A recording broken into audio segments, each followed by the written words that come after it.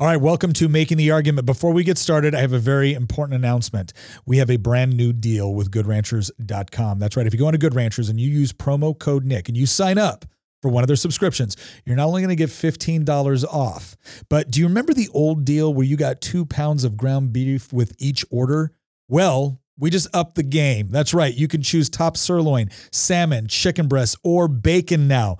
Every single order you get on that subscription is going to come with free top sirloin, salmon, chicken breast, or bacon. You get to choose which one if you use promo code Nick. And again, $15 off on top of that. That's a savings of $480 in meat by signing up for one of those subscriptions. Not to mention the fact that if you are looking for a gift for someone that is impossible to shop for, you can go on to GoodRanchers.com and get one of their brand new gift boxes. Now, this is a limited time only offer. It's part of their overall Black Friday special. So go on to GoodRanchers.com to get more details. Sign up for promo code Nick in order to get that deal, and let's get on with the show.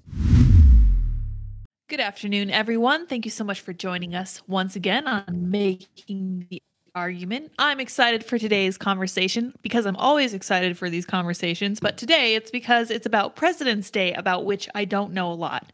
Now, I have been doing a little bit of research, and I'm really hoping that we're able to get into the history. Hopefully, we'll be able to look at presidents like FDR, LBJ, and maybe even Obama, and possibly Biden, but we'll see where the conversation goes. It's going to be pretty conversational and casual. Looking forward to it. Hopefully, Nick will be able to join us in a little while. Let's go ahead and get into it. Hamilton? If you had President's Day off yesterday, well, lucky for you, we did not. But anyway, maybe we shouldn't have off for President's Day. What do y'all think? When I went to James Madison University, we did not have President's Day off, which is hilarious. I will say this, all right? I'm a little bit salty still today about what happened yesterday. Oh, my. And that is the fact that I took my son. He needs to go open an account. Yeah. I needed to deposit a check anyway. So we drove 45 minutes to our bank because there's not one in our little town. And they were closed because they observed President's Day. And I was like, that's some garbage right there. I was so irritated. So, yeah, Sorry. I wish they wouldn't have. So I made a trip for no reason. Well, yesterday. if you have a story about something that happened on President's Day that was unexpected, let us know in our Volley chat, which you can join at the link in the description of this podcast. It is our community chat. We have about, I think, just under 150 members there. We'd love to have conversations, go back and forth about different things that we find interesting, as well as the topics for this podcast. And we'd love to have your help choosing what podcast we do next. And the best place to do that is in Volley. So click that link in the description, join us there, and we look forward to seeing you.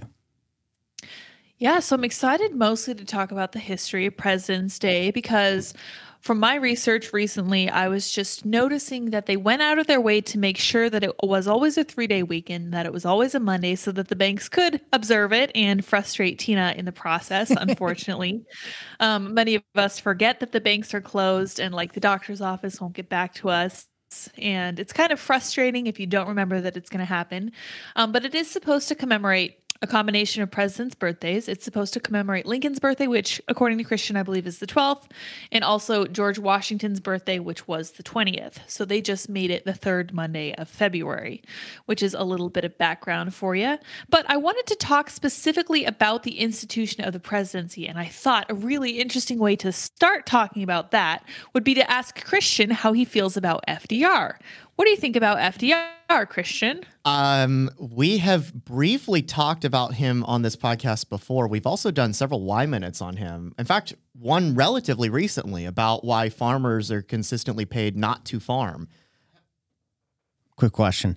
I was muted. Sorry. It's fine. What, Christian, what do you think people generally believe about FDR? That he was a good president or a bad president? So the way that it goes, as somebody who came out of the public school system not that long ago, is that it's usually taught that, Herbert Hoover was a disaster. The Great Depression happened. Hoover didn't want to do anything about it. Everything got worse. And then FDR came in a landslide and he finally did something about it. And he saved us from the Great Depression with the New Deal. He made a bunch of new jobs. He built up the military and then ended up helping us win World War II when we got attacked by Japan. And therefore, FDR is ranked as, one of the greatest presidents who has ever lived. He's up there with George Washington. And almost all of that is a myth, with the exception of us winning World War II. We did actually do that, but outside of that, almost all of that is a myth. He did not end the Great Depression. The Great Depression arguably got worse because of him, although it first got worse because, by the way, Herbert Hoover did not do nothing. If he had done nothing, the Great Depression wouldn't have happened. The problem is that he did try to do something, and everything that Hoover tried to do, FDR doubled down on after he got into office. In fact, many of FDR's brain trust, like a group of unofficial advisors that he cobbled together after he got into office, actually went on the record and said most of the ideas that they were throwing around when FDR got into office were originally ideas that Hoover had been pushing when he was in office. And that's conveniently left out of the story all the time when they talk about how Hoover apparently was too much of a laissez-faire capitalist who didn't want to do anything. No, that was Coolidge. Hoover was the big government guy that was a huge proponent of like the Department of Commerce and Labor. Back then it was Commerce and Labor. They ended up separating it into two separate departments.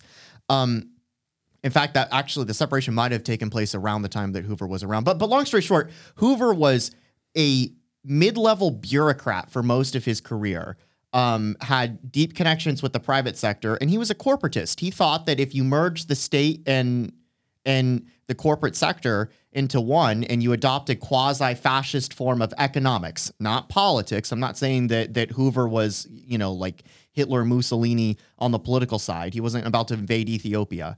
But on the economic side, he was a big-time corporatist. We would say, using 1930s terminology, that he had a lot of fascist policies when it came to economics. Again, I'm not saying on the social and political side, but on the economic side, absolutely. And FDR followed him.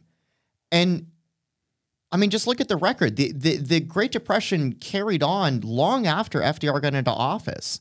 All of his, alphabet agencies that he came up with, none of them actually solved the problem. In fact, in many ways, they perpetuated the problem. Especially because when you look at the depression of the early 1930s versus the depression of the early 1920s, the reaction between the government leaders in power was radically different. When the United States had a major market correction, major market crash, and a major recession in the early 1920s, the reaction from Coolidge, who was vice president at the time, and Warren G. Harding, who was the president at the time. Harding gets a terrible rap, by the way. Side note, he's considered one of the worst presidents ever because of his own personal life. He had a bunch of scandals. He was cheating on his wife and all sorts of stuff. But his economic record is actually quite good. And it's also quite good because he had Coolidge as his vice president that was pushing him on a lot of this stuff. But the reaction from Harding in the early 1920s was not, we need to massively expand government and spend billions of dollars and create new agencies and redistribute wealth and pass a bunch of laws. His reaction was the market's going to sort this out. And it did. And for a while, everybody was like, you must do something. And he refused to do so. And the market recovered. And you ended up having one of the largest periods of economic growth ever, the Roaring 20s, because of it. And then in the early 1930s, you get the exact same thing, right? Except the reaction from the government was radically different this time. And the result was 12 years of one of the worst periods in American history to be alive. And so I have a really, really poor opinion of FDR. Nick could go a lot more into detail about this. By the way, I need to interject here. Nick will be joining us here shortly. Yeah, he's actually currently in the Courts of Justice Committee in the Virginia House of Delegates right now. But he'll be out of that in probably just a few minutes and joining us later in this podcast. Yeah, and I want to get his take. Yeah, I'd love to, because Nick has talked about this before. There's a book called FDR's Folly for those that are actually interested in reading a lot more about the details of FDR's administration and his program and the record and how the narrative that we are fed today, mostly through the public school system, is completely at odds with what actually happened. And the most egregious of the lies is this idea that FDR stepped in after Hoover did nothing. That's a complete lie. Hoover did. Gotcha. He laid the groundwork for FDR. So that's FDR's Folly. That's the title of that book, right, Christian? That is correct. Yeah, so I just wanted to ask Christian a little bit about trust busting. He mentioned Hoover, and I might have the timeline all wrong because I can never keep the Roosevelts straight. But if I recall correctly, one of the Roosevelts was doing a bunch of trust busting that I was wondering if was linked to what Herbert Hoover was doing. You were talking about how he was sort of fascist with how he wanted the state to be so involved with the private sector. Was that a factor with all of the trust busting and trying to break up the monopolies? So with Hoover, it wasn't so much breaking apart business as it was bringing business under the wing of the federal government. He wasn't really interested in trust busting. He was more interested in cozying up to them and incorporating them into his bigger grand schemes of how the government was going to basically run the economy. But it wasn't going to run the economy by nationalizing everything like, say, in the Soviet Union, where there was no private enterprise and there was no property rights. He was going to be running the economy by basically delegating certain industries to certain companies and be like, well, you know, this company is going to be running this and this company is going to be running that. And they're all going to be regulated and overseen by the federal government. But it's going to be a public-private partnership. That's a phrase that you see a lot of people use all the time. And usually when you hear that phrase, it's That's the cronyism. red flags go off. It's basically cronyism. Yes, it's cronyism. But the trust busting really picked up steam under Teddy Roosevelt, who was FDR's fifth cousin. And Teddy Roosevelt he was president about a generation before FDR in the early 1900s. Right. He succeeded William McKinley after McKinley was shot and killed. And I think McKinley was killed in 1901. So at the very beginning of the 20th century, Teddy Roosevelt was in office. And Teddy was the first one who like really got into the like hardcore trust busting. And what is it? Basically, it's using the federal government to break up companies, right? Right. Standard Oil was broken up in this time period, right? And again, the argument is usually, well, you can't have a free market if you have a monopoly. Fair enough, but the only monopolies that have ever existed in history are government-sanctioned monopolies. Not even Standard Oil was a monopoly. At its peak, Standard Oil controlled about 80 to 90% of the oil market, and yet when it was broken up, years after it peaked in terms of market share, it was declining rapidly in terms of market share. Its revenues were still growing. The company was growing, but its portion of the overall market was on the decline. And the reason why is because ultimately, in an actual genuine free market, you can't control 100% of the market everywhere. It's physically impossible to do unless you have the state helping you. But What's a good example of the state helping a corporation to capture 100% of market share? The British colonization of India was done by a corporation, the East India Company. Interesting. Literally, it was a corporation that colonized an entire subcontinent because they had state sanctioning. And I mean, you want to talk about an extreme example? They had state troops, right? Like the British Empire gave the East India Company not just a government-sanctioned monopoly to control all trade in East India. I mean, they gave them the military weaponry to carve out their own quasi-state within a state. And the East India Company ruled India all the way until the Great Indian Mutiny in the late 1850s, when there was a massive uprising within India against the East India Company. It was put down a couple years later. It was a very bloody rebellion. And when it was finally put down, Queen Victoria nationalized the East India Company and directly annexed India into the British Empire, which is why she ended up taking on the title Empress of India, because it was, at that point, it was part of the British Empire, not just part of a company that was part of the British Empire. So we've talked a lot about FDR now and Roosevelt, and we've mentioned Coolidge, but we think very differently about Coolidge than we do FDR. Why is that? They were completely different people in every single respect. I mean, Calvin Coolidge once said that the business of America is business. He was just an ardent free capital, admirer through and through. He genuinely believed that people can become richer and freer if the government gets out of their way. And under Coolidge to this day, 100 years later, was the last man ever to leave the Oval Office with a smaller sized federal government and federal budget than what he inherited. Last one. Would that be even possible today for a president to no? Even if Calvin Coolidge was the Republican nominee in I was going to say 1924, which he was. Even if Calvin Coolidge was the Republican nominee in 2024, a century after he won re-election in a landslide in 1924, and even if he won, he would not be able to achieve what he did 100 years ago. It's just impossible. Even if you have that mindset, which, I mean, we haven't had that mindset even within the Republican Party in quite some time. Even if you had that mindset, you would not be able to shrink the size. The machine is now self-sustaining, and you would need a radical change in order to shrink it. I mean, what are the aspects of that machine? Like, tell me what the parts are. I mean, all the different aspects of the federal bureaucracy. The federal bureaucracy is now larger in terms of employees than the entire size of the United States when we got our independence. There's more people working for the federal government today than there were people living in the United States when we became an independent nation. And that just wasn't the case in the 1920s. We were starting to move in that direction, but we had not. I mean, we had started to move in that direction under Wilson. But I mean, Coolidge pulled us back from the brink that we then went over when FDR and Hoover came along. And then again, when LBJ came along in the 1960s. Well, let me ask you this. It seems to me that the reason why Republicans today that are running for president may not hold the same philosophy that Coolidge did.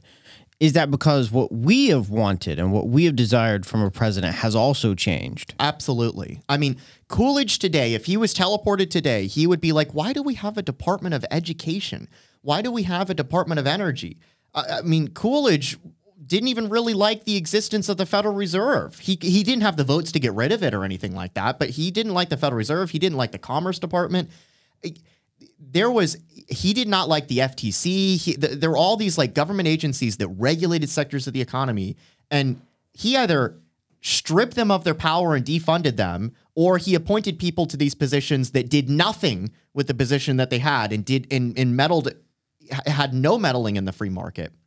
Coolidge would come along today and he would propose something like abolishing the Department of Education, and he would be attacked within his own party, which is ironic because it wasn't that long ago that the Republicans actually had in their platform an abolishment of the Department of Education. That was something that Republicans were running on in the 1980s. And then suddenly, by the time George Bush comes along, we pivot from advocating for eliminating federal intervention in education to doubling down on federal intervention within education and passing things like No Child Left Behind. So and I mean, are we as much of a big government party as we were in the Bush era? Probably not. But I mean, we're not even close to where we were at under Coolidge. Well, Tina, let me ask you this. Are there anything that you see that Republicans today think is the role of the government that shouldn't be? Everything. I mean, every time anyone has an issue with their neighbor or someone down the road or whatever, their first instinct is to run to the government. It's everything. Even if it's just like the city. Right. It's education. Oh, I mean, there's trash on the side of the road. The government needs to do something about this trash on the side of the road. That's a good example. It's like, really? How about you go and pick it up? You live here too. Like everybody lives here. I know you didn't drop it, but stuff happens and the wind blows and it blows things around. So if you don't like it, go pick it up. What's wrong? Like, why do we got to run to the government for this? So, I mean, same with, education is a huge one to me. Also anything charity related used to be, churches and civic groups did that. And now everybody frets over the idea of losing some of these entitlement things. And they're like, well, if the government didn't do it, who would do it? And so we've trained people to think that nobody will do this if the government doesn't do it. And so everyone outsources all their charity to the government too. It's interesting. Go ahead, Lydia. I was going to say that's true, and it's really interesting. It really speaks to how far we've gone from personal responsibility mindset to kind of this nanny state mindset. You literally see this with the way parents now raise their kids and how kids are turning to, for example, the administration of colleges to protect them from hurt feelings. Like, this is in every aspect now of American life, and I think it can be directly linked back to the power that we ascribe the government and the state as a whole, which I personally view as a huge problem. I blame it for a lot of the cultural issues that we have today. But Hamilton, I will defer to you. Oh, I was just going to make a quick comment that when we aren't able or choose not to participate in activities like picking up trash on the side of the road, the less and less of those things we participate in, the more likely it is for us to imagine that it is impossible for anyone other than the government to solve certain problems. Yeah, I think there's definitely a snowball effect there where we start to assume only the government can fix this. And as time goes by, the government becomes the only institution we see working on it. And we forget that we have autonomy to make some of this stuff happen ourselves. And we give up our personal control over what happens in our little corner of the world. Now, I know the federal government is at a way higher level than we're at. In fact, I'm constantly preaching about how people shouldn't be focused on the federal government as such, which is kind of why I'm sometimes a little bit frustrated with President's Day, because presidency is probably the last thing that any of us should be worried about. It's just one of 3 branches of the American government, and it's so far removed from us that it will never have a real practical effect on most of our lives.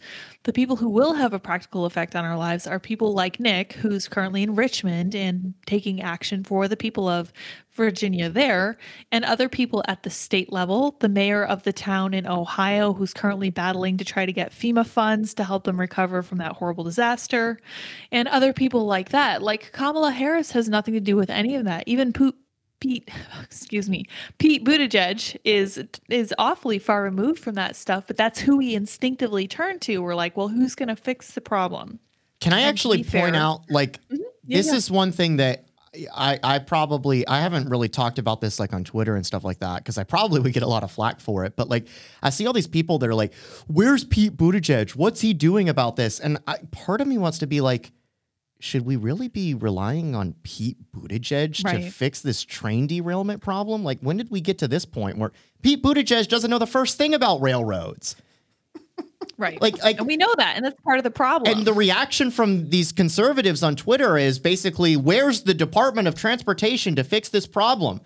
We should be getting rid of the Department of Transportation, not relying on the federal government to fix this problem. I think sometimes people are really just trying to point out how inefficient the Department of Transportation is, and the fact that we all pay through the nose in taxes, and we look at things like this and go, this is exactly what you point to every time you say you need more money. That's actually a fair you say, point. oh, these bridges are going to collapse if we don't get more of your money.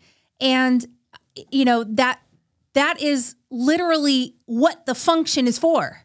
No, that's a totally fair point. And so people are going, why am I paying all this money then? But the other thing too is, I think one of the reasons why people run to the government for absolutely every freaking thing, it's not because they don't think the private sector can do it. It's because they can't compel other people to do it for them. Yeah. But the government can. So they want the government to compel their neighbors to do the job, or they want the government to compel people to comply. And really what it is they're using the force of government. That's a much easier tool. It's a much bigger bludgeon. Yeah. I mean, anytime they want something funded, it's like, oh, it's only like 1 penny on your property taxes. 1 penny? You can't spare 1 penny for this? Yeah, but then you get 200. It's a death by 1,000 cuts. It is. And the issue is that, it's only a penny, whatever. Well, why don't you just go around and get everybody to give you a penny? And no. And not only that, it's not a penny. It's a penny on every 100. So what happens, Tina, when I can't get everyone to give me a penny? You run to the government, apparently. Well, maybe if your idea was so freaking good, couldn't you get some buy-in? Yeah. Yeah. Yeah, if I could not convince you that you giving me a penny is going to make your life better, then should this even be happening? People don't understand voluntary anymore. Voluntary is so far from their mind. I think that's a super valuable point, and I also wanted to bring up that the left has done a incredibly good job of making the action of the government seem as if it is the collective action of the American people. Right. That this is all of us on behalf of all American people working together in unison to achieve a better nation for all of us. They think society is government and government is society. They think that the two are one and the same, when in reality they're not. Well, Lydia, I think we've gotten kind of off topic here a little bit. Sorry, guys. We have a little, but it's been fun. We started with a history, and now we got into kind of the more personal, cultural responsibility aspects. And I think that's a great direction to go in, because what I really wanted to talk about in this episode was how the vision of the presidency has evolved since the founding of the United States. Now, the president, from my understanding, when the U.S. was first established, wasn't exactly a figurehead. He was technically one of the branches of government, but he was a very secondary branch of government. And Christian, you're welcome to correct me if I'm wrong. I haven't talked about this. Yeah, he definitely wasn't a figurehead. Right. You're right on that, because the president, he has control over the military. He's the commander in chief of it. He's the chief executive. It's his signature that's required for a bill to become law, and he can veto it. So Congress has a significant amount of power. But when our country was first formed, our Constitution created this executive office because under the Articles of Confederation, there was no executive office, and it was a mess. And so the idea is that the presidency would be something that kind of unites the entire country, because the entire country collectively votes for that president through the Electoral College, and he's supposed to be representing the interests of the entire nation.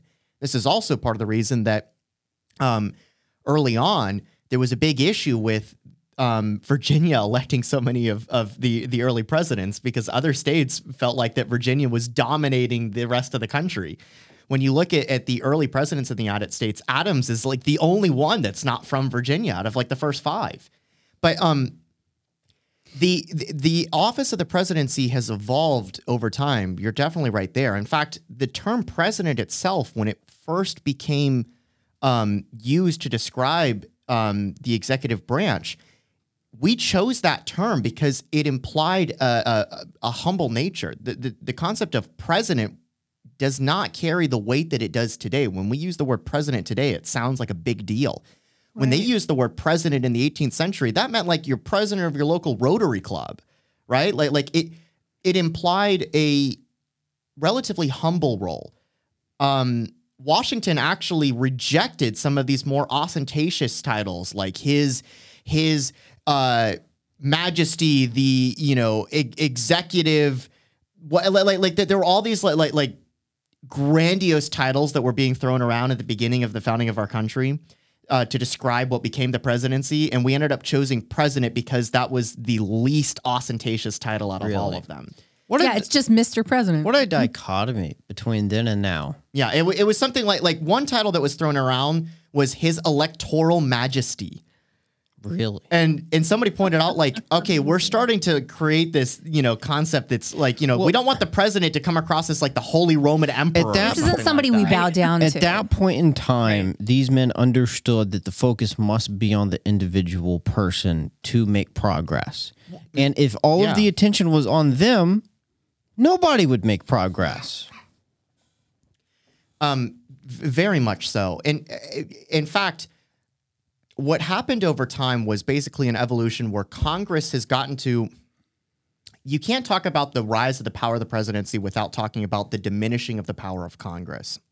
Because at the founding of our country, Congress was arguably the most important branch. Legislation had to go through Congress.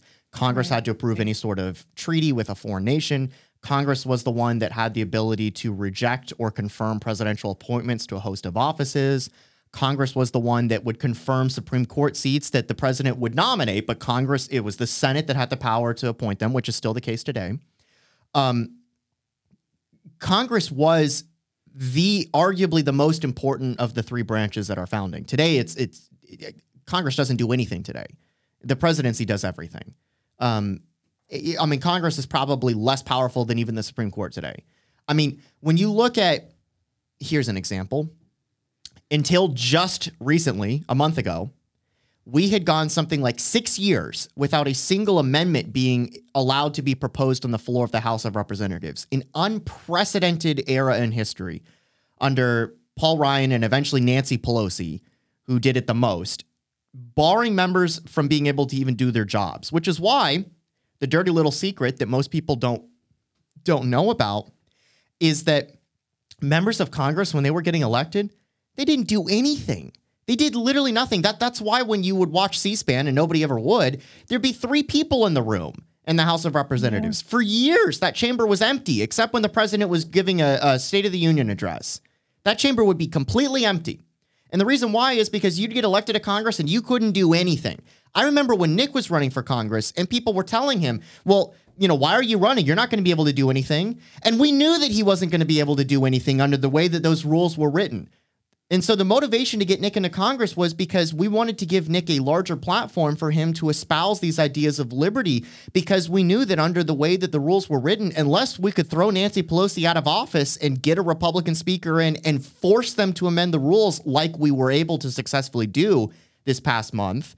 But until that point happened, there was no ability for an individual member of Congress to do anything. They were all just rubber stamps for leadership. Or they were rabble-rousing Or they were there to shift the backbenchers. Overton window. Yeah, or they were rabble-rousing backbenchers that were there to try to shift the Overton window either on the extreme left or on the right. And we were hoping that Nick would be one of those eloquent speakers that could move the Overton window to the right. But in terms of actual tangible legislation being passed, again, you asked me earlier, could Coolidge do what he did in the 1920s? And the answer is no. And a huge chunk of the reason why is because Congress is dysfunctional. It literally can't. Leadership we're rapidly turning into an oligarchy because leadership in both parties has consolidated almost all power in their own hands in both chambers. We're rapidly moving in that direction because you have an entire political party that wants to eliminate the filibuster in the Senate. The minute that you eliminate the filibuster, all power will be in the hands of the majority leader, just like it is in the speaker in the House. And I mean, that's just the direction. You know what it is to give like a fictional comparison that some people might laugh at and some people might cringe at? Our Congress is turning into the equivalent of the Galactic Senate in Star Wars. Oh boy, that's terrifying. Walk us through that for a moment. So the story that George Lucas came up with in 1977 when he came up with the first Star Wars, he hints at it in the original movie, where there's this scene where Darth Vader and Tarkin walks into the meeting at the Death Star with the other generals of the Empire, and they're talking about how, well, the rebels have captured the plans and we're in danger, and they're going to keep gaining power in the Imperial Senate. And then Tarkin says, the Imperial Senate will no longer be of any concern of us. I just got word that the Emperor has dissolved the last remnant of the old Republic. And that's the only time that it's really mentioned in that original movie. And then in subsequent movies, Lucas kind of expands upon this concept. But at the time, he actually kind of wrote the whole entire script for what he was talking about there. His idea was, and it was based off of, in some ways, the collapse of the Roman Republic. His idea is that at one point in time, there was this galactic senate where every single inhabited planet, every single system, every single nation state that made up his galaxy that he came up with sent representatives to. That was on one planet that was kind of like the capital of the entire galaxy. And it was a Republican Senate where everybody would discuss things and they would vote on them. And it was a big building with thousands and thousands of people and eloquent debates. And it had this long and extravagant history. And it was a cherished institution that protected individual liberty and property rights and free inquiry and enterprise. And then eventually, because it's such an unwieldy institution, as Democratic and Republican institutions inherently are, over time, people get sick and tired of the debate. They get sick and tired of the, 20,000 people in the building all debating things all day long. And so they want to streamline the process, right? They want to, they decide to elect a chancellor that's going to oversee it rather than just have a bunch of people. The chancellor could be the equivalent of a president in this case, right? Or it could be the equivalent of a tribune if you're using the Roman example. And then over time, that chancellor can accumulate more and more power, usually for good in many cases. But eventually you get a bad guy in office. In Lucas's case, this bad guy is Palpatine. It's Darth Sidious, right? And, Sidious gets into office and he consolidates all the power in his own hands. And then he uses that power to create a bunch of emergencies and crises that enable him to accumulate even more power. And this culminates in the prequel trilogy with Palpatine orchestrating a civil war, and nobody knows that he's the one doing it. And then he uses this civil war as a justification to get rid of his own term limit, make himself permanently in office, create a big army to fight this civil war. And then he uses that army to then kill off the Jedi, which are the one institution that are powerful enough to stop him because he already has the Senate under his control. That's the whole Order 66 thing. And then what does he do? He doesn't just make himself dictator for life like Caesar does. No, he goes full Augustus and he makes himself emperor. And then suddenly the Republican Senate, the Galactic Senate, now becomes the Imperial Senate. And it still has the same functions, but now everything's consolidated in the hands of one person. So what do you do as an Imperial Senator? Nothing. You just pass a bunch of resolutions honoring people, but you don't pass any legislation. You don't actually have any say in the day-to-day functions of government. And so over time, the Imperial Senate becomes completely irrelevant. Nobody shows up to the building anymore. Nobody does their work anymore. You get appointed to a senator, but you don't actually, go into the building and legislate or anything. It's just a title that you're given as part of a patronage system to reward people. And eventually you get to a point when the original trilogy comes around where Palpatine feels powerful enough that he just abolishes the Senate, and now it's just a pure dictatorship ruled by just him alone. And I bring this up because Lucas was drawing upon actual history. He was drawing upon the collapse of the Roman Republic and the emergence of a dictatorship in the hands of an emperor. And he had this fear that something could happen. And so the story of Star Wars is politically infused with not just the personal heroic journey of people like Luke, but also this political sideshow that's not really just a sideshow. It's driving events behind the scenes. And it's a great story. It's a shame that Disney ended up destroying it when they took over, but that's a whole nother topic for another day. In fact, it'll be a topic for a Y Minute that we'll be talking about soon. Yeah. Nice. Well, I think that I really liked your Star Wars analogy, which is really saying something because I've been so grossed out by Star Wars, especially lately, but I always found it rather confusing. But your explanation makes a lot of sense, Christian. And what I'm seeing there is exactly what I'm worried about in the US currently. And that is that we're putting all of this power into one person, which if, for example, I'm not saying this is what's happening here, but if you were to install someone in the presidency who was maybe confused or lacked full mental faculties, that would be a serious problem for your country because this person now has the power to decide everything. Or if they don't, you're in a position where, for example, they're being propped up by somebody whose name you don't even know, who's not an elected official, which is deeply concerning. And I think that the founding fathers were 100% right to disperse these powers between 3 different branches because that's probably the best way to keep these checks and balances in line. So what do you guys think we lose out on most of all when we put so much power on the role of the presidency? Like, I'm a big fan of checks and balances. What's probably the biggest loss we have from turning our president into like some glamorized celebrity form of a king? What do you guys think? Go ahead, Tina. What? I've filibustered way too much now. I gotta open up the floor to you two. Christian.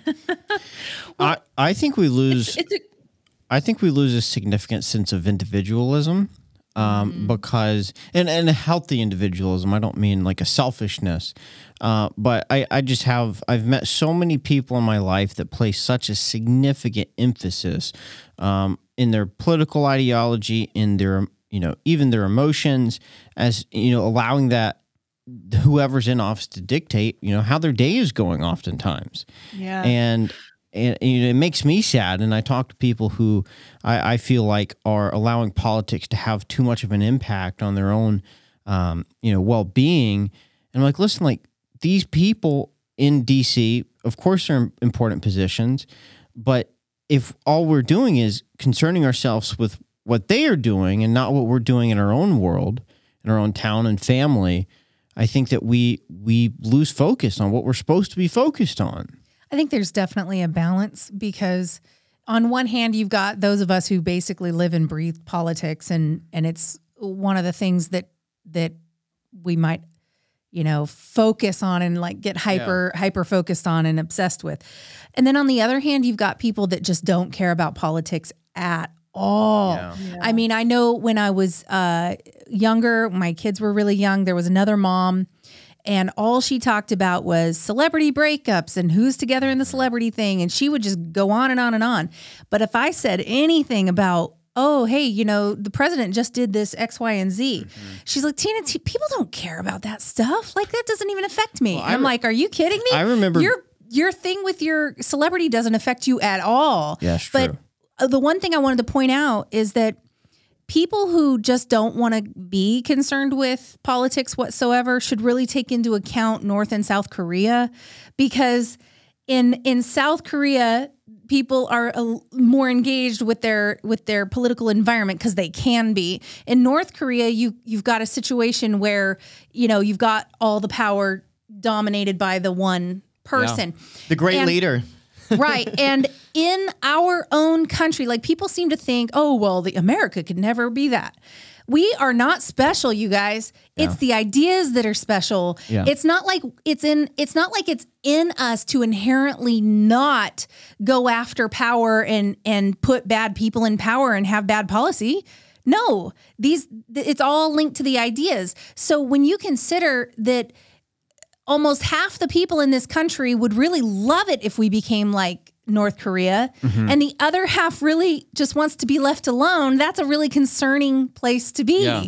Well, and so like politics cares about you and it affects your life. It really does. And even the presidency really matters. I mean, the president has a tremendous amount of power at this point. I mean, even so we look at Trump and people were like, oh, it's not going to matter if you vote for Trump. And I'm like, vote for Trump just for the justices. Come on.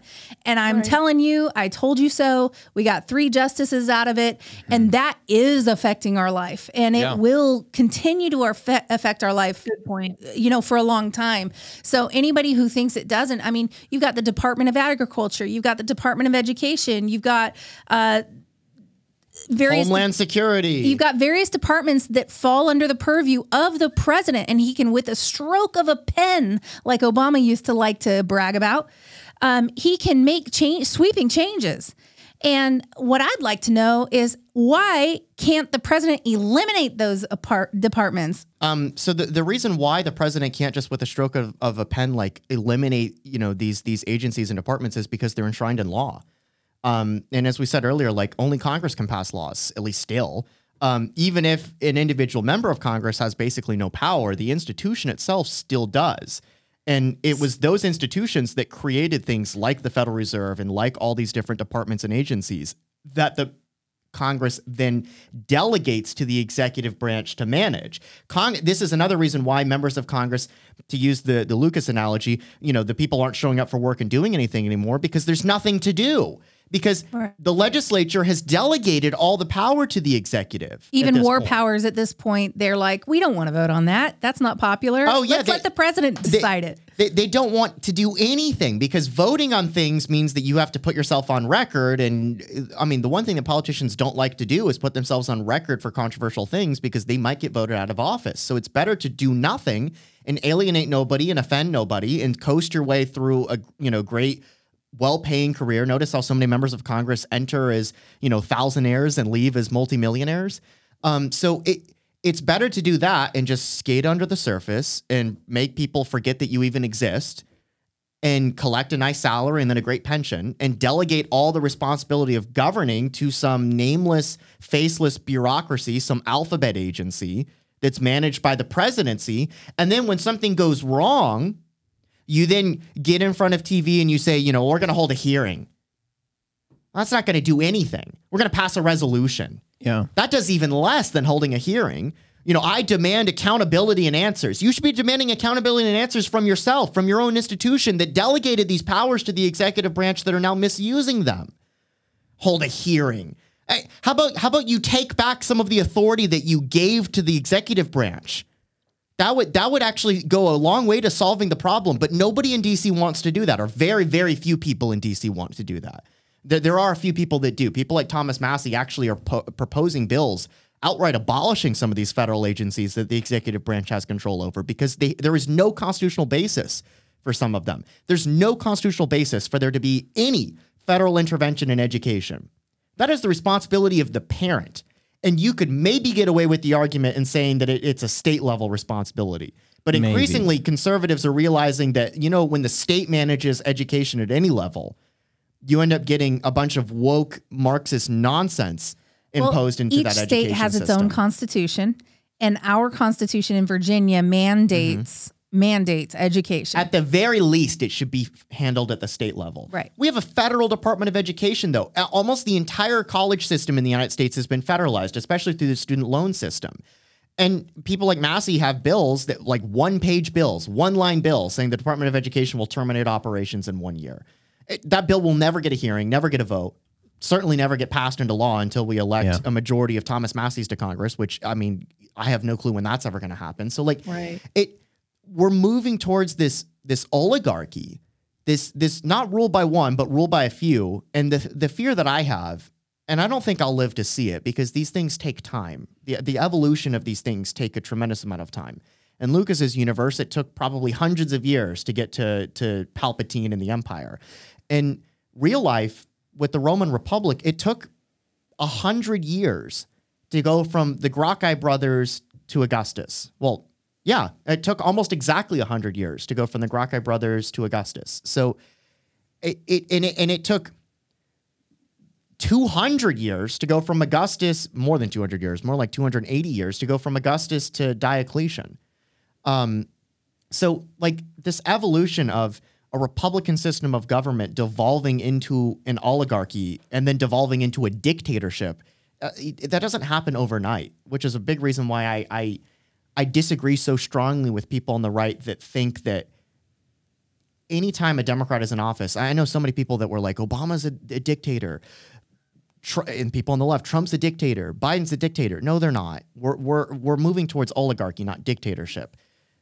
It's going to take some time for us to get to the dictatorship phase of things. And I don't even think that we might ever get there, because this whole house of cards will one day fall apart when we hit a sovereign debt crisis, which will eventually happen. That's a whole nother topic. Tina, I think you brought up an interesting idea about how many people there are that do not care about politics. And that's something that is like, I have questioned for a long time, because I was the 8th grader in middle school who was arguing with the principal about Obamacare. And none of the other students around me cared. Right. And I only care because I was raised in a family where we were constantly discussing things like that.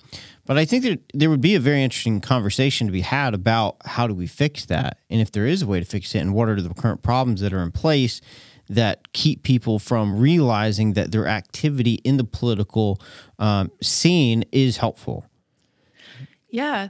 That actually leads right into my wrap up if we're ready, unless you guys have anything more to add. Yeah, so I wanted to say, I think that as we close today's episode about President's Day, that it would be great to remember 3 different things on the anniversary of each President's Day going forward. In the past, I was like, well, I don't really know what to do with this holiday. It's nice that the banks get a holiday, I guess. I'm not going to take time off. Not for Tina. I think that what's that? Sorry, go ahead. Yeah, exactly. Tina found that out the hard way. I think that probably one of the most important things we can do here ties directly into what you and Tina were just talking about, Hamilton, which is that we need to remember that our vote actually does matter, but you can't place all your hopes on one person. Like, we know for a fact that Obama wasn't a dictator, neither was Trump, nor is Biden. They have more power than they initially did when the founding fathers were setting up the country, but we still need to take the responsibility of trying to have our voices heard by voting for who we want in office. We also need to remember to embrace our own autonomy and responsibility, and that does mean voting. That also means getting involved. And it's hard, I know, for the people who really aren't engaged at all, and I definitely do think we need to do an episode about that for sure, because it's very challenging for some people to shift into politics mode. And a lot of people just view it as too divisive. But on the bright side, something like 81% of people don't believe that you should judge a person's, moral character based on who they voted for, which I think is a wonderful thing.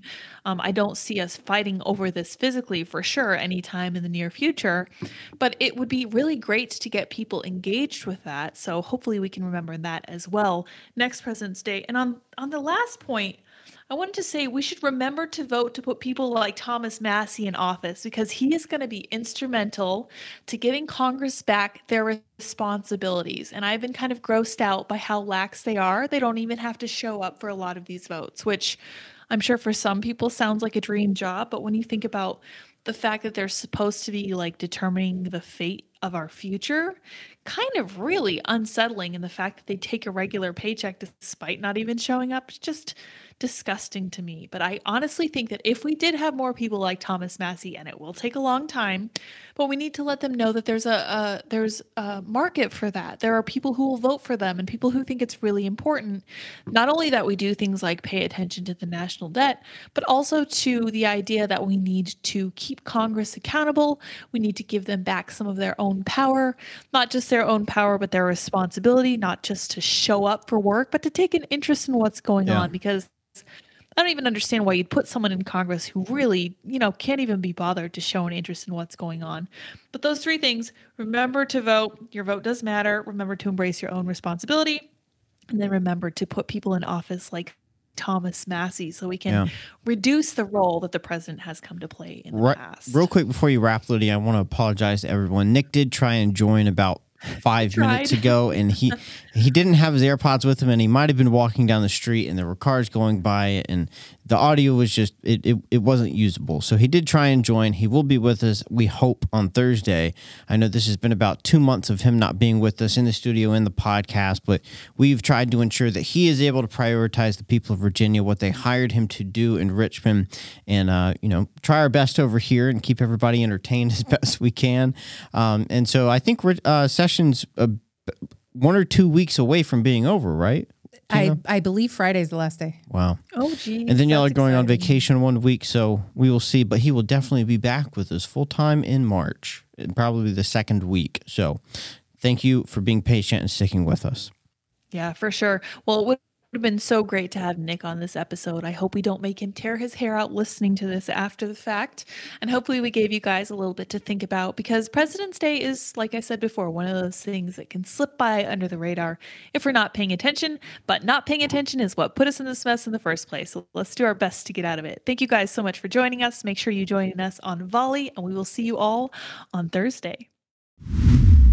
Once again, thank you very much for listening. If you want to support the show, again, one of the best ways you can do it is by heading over to goodranchers.com with promo code Nick. You're going to get $15 off. You sign up for one of those subscriptions, and you're going to get up to $480 of free meat with that subscription. You get to pick top sirloin, salmon, chicken breast, bacon. It is all up to you. Plus, if you're looking for gifts to get for the people that are impossible to shop for, goodranchers.com also has gift boxes. You need to act quick. This is part of their overall Black Friday special.